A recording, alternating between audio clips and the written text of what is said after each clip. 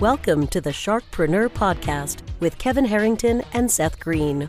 Kevin Harrington is the inventor of the infomercial, one of the original sharks from the hit TV show Shark Tank, and has generated over $5 billion in TV and digital direct response sales. Seth Green is the world's first trusted authority on cutting-edge direct response marketing, a best-selling author, and the only 3-time Marketer of the Year nominee. On the podcast, Kevin and Seth interview sharkpreneurs who share straight talk on what it takes to explode your business. Do you want to become insanely successful? Do you want to be the go-to guru in your industry? Do you want to be talked about for all the right reasons? For over 40 years, Kevin Harrington has helped people just like you become significant influencers. Now he's broken the process down in the Key Person of Influence Roadmap, and it's yours for free. Just text KPI to him at 727-888-2100. Text KPI to 727-888-2100 right now and claim your free step-by-step guide. Text KPI to 727-888-2100 to get the recognition you deserve and experience the success as the go-to voice everyone listens to in your industry today. Welcome to the Sharkpreneur Podcast. This is your co-host, Seth Green. Today I have the good fortune to be joined by Kevin Crawford of KevinCrawfordConsulting.com. Kevin is an executive leadership deployment coach, an author, and a keynote speaker. His boots on the ground, in the trenches experience as a Southern California fire chief placed him at the center of some of the largest wildland fires, as well as command responsibilities during the 9/11 attack in New York City and Hurricane Katrina. Kevin, thank you so much for joining us. Seth, it's my pleasure. Thank you. You are welcome. We're super excited to have this interview today. Talk a little bit. Let's go back in time. How did you get started? Oh, my goodness. Well, that does go quite a ways back. Real briefly, I was on my way to medical school, and medical school said I needed to get some more practical experience. Go get that. And a friend of mine recommended that I go to paramedic school. So I went to paramedic school at UCSD and got picked up by a local fire department. And after my first fire, I fell in love with being a firefighter paramedic and never looked back. And then, some 35 years down the road, ended that career, culminating at fire chief, and had just an assortment of amazing experiences and met some incredible people along the way. But that's how it all started. And then that experience, along with, frankly, the way I was raised by my father, really stirred in me kind of this interest on leadership and what leadership really is about. And as a matter of fact, one of the things that really catapulted me into studying the subject of leadership was a couple of real tragic events that occurred in the fire service. One was an individual who, by all rights, demonstrated everything that you would classically think of leadership behaviors, and yet he took his life. And it caused me to scratch my head and wonder if somebody so well put together, so on top of things, so competent, would get to a point of taking their own life. And so that kind of started me off on this journey of understanding really what leadership is and what leadership isn't. And so that's kind of the nutshell, but boy, there's lots to talk about with each one of those chapters. Absolutely. So let's dive in a little bit deeper. What prompted to talk a little bit about the book, what it's about, and what prompted you to write it? Well, as a fire chief, and I wrote it when I was a fire chief, you kind of feel as though the weight of the world is on your shoulders. And, you can find yourself getting shot at by the public, by politicians, et cetera, et cetera. And, there was, frankly, many lonely days sitting behind that desk wondering which direction to take and trying to just develop my own wherewithal and competencies to bring my best decision-making to the table in some, really high-pressure situations. And keep in mind, sitting behind that desk was much more of a pressure cooker than anything I faced out in the field. And so it came to mind that wouldn't it be nice if somebody in those positions, whether it be a fire chief, a police chief, or an executive of a company, just had a leadership devotional, for lack of a better word, that they could just turn to and reflect on those principles that are most important to them and that they would want to see be emblematic of their leadership. And so we developed it, and essentially it's a leadership devotional. It's not meant to be a heavy read. In fact, it's not a heavy read at all. It's just inspirational thought and ideas kind of ground us in those things that are most instrumental in us being a character-centered leader. That makes sense, and that is absolutely incredible. And I love how you found a way to how you dealt with the own adversities and pressure you were under. And out of that came an empowering meaning to help others in all kinds of different situations. How did that turn into your second or third career, as it will, as a keynote speaker? And then let's talk about what is an executive leadership deployment coach. Okay, well, the keynote speaking really started as a result of incidents that I was on. As everyone I'm sure is aware of, as your listeners I'm sure are aware, Southern California has some notorious wildfires. And I found myself commanding a number of those fires and in different leadership responsibilities over the course of my career. And then, that ended up taking me to a command role at 9/11 and then managing the incident at Hurricane Katrina for a bit. So those experiences, because they're just so noteworthy and grab so much attention, people wanted to hear about them. So they invite me to come and talk about those experiences. But it really gave me a platform to talk about what I think leadership is really all about. So I would weave in what I think is fairly unique philosophies about leadership in with those stories. And so the stories just grabbed people's attention, and they wanted to hear what it was like to be at Ground Zero or what it was like to be in New Orleans, etc. And so those were just the nice springboards. Okay, that, again, an incredible journey, and obviously the longer version is in the book. So let's talk a little bit. Obviously, we don't want to spill the secret sauce, but let's just, if you could, let's tease our listeners with a couple of the most important, let's say the top 3 most important lessons you learned from the Southern California wildfires to 9/11 to Katrina. Well, leadership is an inside-out proposition. And regrettably, most leadership this day and age is about external factors moving in. And what I mean by that is leadership is really about the individual, the leader, the very best that they can, and the rigorous process that they go through to develop their best self, their best character.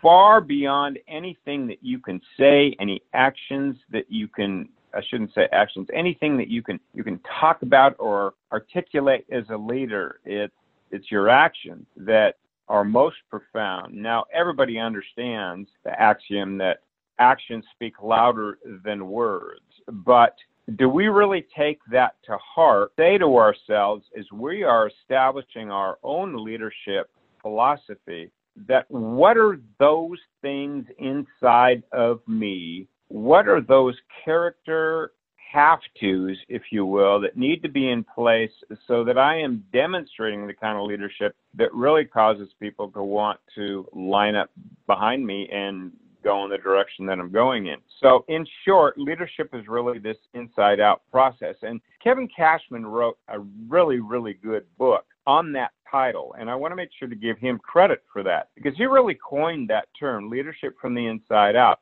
And it's what kind of has sparked my leadership philosophy, which is, my job as a leader is to make sure that I influence the environment, that those people that I'm responsible for are provoked by that environment to bring their best to the table, to make their best decisions with regards to their own potential. So leaders are really in the potential building business. And the first potential that they have to build is within themselves. And the personal attentiveness and self-awareness that goes into being a impactful and significant leader is a very rugged process. And that's the part that most people don't spend time with. They spend a lot of time doing those things, those actions that they think leaders are supposed to be doing. But the rigorous effort to really, kind of turn the eyeballs inside and analyze how they think and how they react to the world around them and consciously establish a set of leadership values for themselves, those kinds of things are very, very rarely done. But right in there lies the difference between people that espouse being a leader and people that are really leaders. Absolutely. I think you're right on the money there. So some of those events that you were a part of on the 9/11 side, obviously there was a lot of praise in the media in terms of how things were handled and how everyone responded and the heroism and the efforts. And then there was also a lot of the opposite. There was a lot of criticism when it came to Katrina. Let's talk for a minute about leadership lessons you learn when you're working as hard as you possibly can, more hours in the day than is normally humanly possible, and you're still getting second guessed and criticized. How do you deal with that adversity? How do you use that as a source of strength? How do you get through something like that? Well, I can't say that I have handled this masterfully my entire career, but over the course of my career, I developed some ability to manage better under scrutiny, the kind of scrutiny that you're talking about. But where I really find myself grounded in, kind of the one of the first values that I have is that I have to be true to myself. And to be true to yourself, you really need to understand who you are, who is yourself. And if kind of the litmus test for me is if my eyes are on those people that are around me and I'm monitoring or overly monitoring their assessment and their opinion of me, then I get distracted with their assessment of me as opposed to really delivering the best me. And so whenever I feel myself wondering if, they're being critical or if this is not meeting their expectation or if I'm disappointing or any one of those kinds of things, it's a clue to me that I'm more concerned with what they think of me than I am concerned with delivering the best product or the best leadership competencies. And that was a hard lesson to learn because all of us want to be liked. All of us want to be appreciated and recognized. And so we have this little antenna that's always up that's looking for that positive reinforcement that we're kind of jonesing for. And so then we end up playing to that and we don't end up playing our best strength. And as I said, I wasn't born that way. That came through the rigors and challenges of, my career and then on into being a city manager. That is really where I find myself grounded in when people are being critical of me. And here's another perspective that I try to hold. The situations that I find myself in are just a series of situations. They're just a series of circumstances. Okay? My responsibility is to look at that objectively without finding myself caught up in the emotional ego of those issues and then just, deliver my very best and recognizing that I never please anybody. It is an impossible feat. Absolutely. I think it's got to come from within. You're absolutely right, especially in situations like that. So for our listeners, what is an executive leadership deployment coach? Because I've never heard that before. Well, it is a little bit unusual. It started out just being an executive coach, and I would work with executives and try and help them be the very best selves that they could be. Then I found myself working with more CEOs and presidents and less with the middle managers. And this is an interesting little tell. Without revealing any names or the names of any of the companies, most of the CEOs that I work with now don't believe that there is a need for them to be coached. They kind of think they've arrived. When they have that name on their door that's CEO or, president, there's this notion that kind of comes with that. They have arrived and there is no more need for coaching. And first of all, I'd like to say, my dear colleagues out there who find themselves in those positions, nothing could be further from the truth. But since they were somewhat uneasy with that definition of coaching, the work that I did with them actually came to be more about being a thought partner or a strategist with them. You got to think about the CEOs and the presidents that are out there, people that are very high positions. And it doesn't have to be just CEOs. It can be anybody in the C-suite up there or any one of the, the senior VPs. They really don't have many people where they can go and they can just completely let their hair down. In most cases, the people that they talk to have some kind of stake in the game. They have some dog in the fight, okay? And because we are frail human beings, we are often manipulating the conversations so that things go in our favor, or at least how we perceive would be in our favor. So the objectivity that really needs to be brought to some of the world's most complicated and sophisticated issues and problems and challenges doesn't take place. And this is one of the interesting dynamics when you sit around, a table with a bunch of executives or even non-executives, is all the human psyche that's brought to bear on what should be a business conversation and a business decision.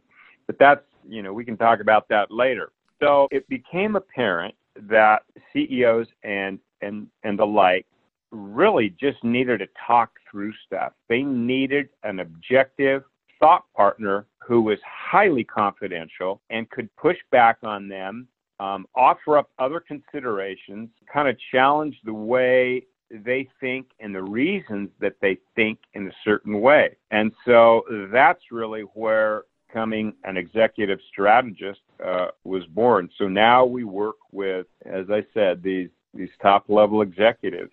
I really get to be the thought partner with them. And it is very thrilling, very gratifying, and I think they're making better decisions because it's been through the gauntlet of critical analysis. And in some cases, it just doesn't take place. That makes a lot of sense. So who is an ideal client for you? Well, frankly, the ideal client is anybody in those senior executive positions. Is there a specific industry or a specific type of company that you work better in? That's an interesting question, too, Seth. You would think that I would work most with government since, I'd spent so many years in the government. But that just hasn't been the case. It's been in the private sector. And can't really tell you why that is the case, but one consulting relationship begets another consulting relationship, and most of them, in fact, exclusively right now, it's in the private sector. And the typical executive that will hire me is one that is relatively secure in themselves and secure in themselves enough to ask somebody to come in and challenge their thinking, to make sure that the decisions that they're making are the highest and the best and the most well thought out. So those are typically, the folks that call me. Now, I do get called for example, a CEO knows that they have a deficiency or they're struggling in a particular area. They have a communication problem. They have a hard time getting along with some of their subordinates or their board, and they want to work through that. So I certainly get those. Boards will call and ask me to work with CEOs. So there is a development piece of it, but there's actually two buckets as I see it. There's the deployment piece that you talked about earlier, which is really talking through some of these challenging issues that the executive may have and making sure that they're making the highest and best decisions. But then there's also the development piece, which is developing somebody to a higher level of leadership competency.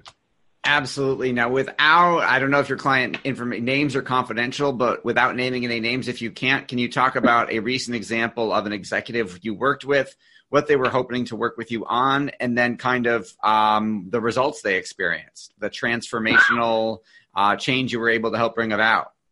I can. There's actually a theme is probably a better answer to your question, and theme is always personnel. Most of the leaders that I work with do okay with trying to make decisions on expanding a market or shrinking a market or removing a product line or something like that. But what really gets executives balled up is the personnel issues, either having to dissolve a partnership, let a senior VP go, making a decision on who to promote, who to make a partner, who to promote up to the C-suite. Those decisions seem to be the ones that consistently kind of ball up executives more than anything else. And so we come in and sit down and listen to the executive and see what's on their mind. And in many cases, they'll kind of deploy me down into the organization to interview people, and I'll come back with my own assessment, and then we'll march forward from that point. But it's this human element that seems to get us humans more balled up than just about anything. And, two very recent cases, the CEOs knew exactly the answer, but just didn't trust their assessment and their gut feel on something. And so, I was brought in and confirmed what they had thought, but it was, while I was confirming their thought and what they believed was the right thing to do, they just weren't confident enough to make that, in both cases, a very, very difficult decisions. And once those decisions are made, then our role is to develop whatever strategy is necessary to pull off the decision that they've made. And those can be very complicated too, because you need to attend to a whole organization, not just the individual that you're working with. Absolutely. I think you're right on the money there again. We greatly appreciate your time. We know how valuable it is, and we know how busy you are. For our folks who are listening and want to learn more, where is the best place for them to get in touch with you? And then, of course, where can they go get the book? Well, you can get a hold of me at kevincrawfordconsulting.com, and you can access any of our work through Kevin at kevincrawfordconsulting.com, including the book. All right. Thanks, everybody, for listening. Kevin, thanks again so much for being here. Thanks for the time, Seth. Have a good day. All right. Thanks, everybody. We'll talk to you next time. Do you need money to fund your idea, product, or service? Are you ready to take your business to the next level but need capital to get it done? Kevin Harrington has heard more than 50,000 pitches and knows how to help you make the perfect pitch to get the funding for your entrepreneurial dream. He's distilled the process down in his perfect pitch cheat sheet, and it's yours for free. Just text PITCH to him right now at 727-888-2100. Text PITCH to 727-888-2100 right now and claim your free perfect pitch cheat sheet. Text PITCH to 727-888-2100 to start funding your dream today. This show has been produced by Market Domination, LLC. To discover how you can have your own show completely done for you and turn it into a real published book and become the authority in your marketplace, go to www.marketdominationllc.com/podcast offer.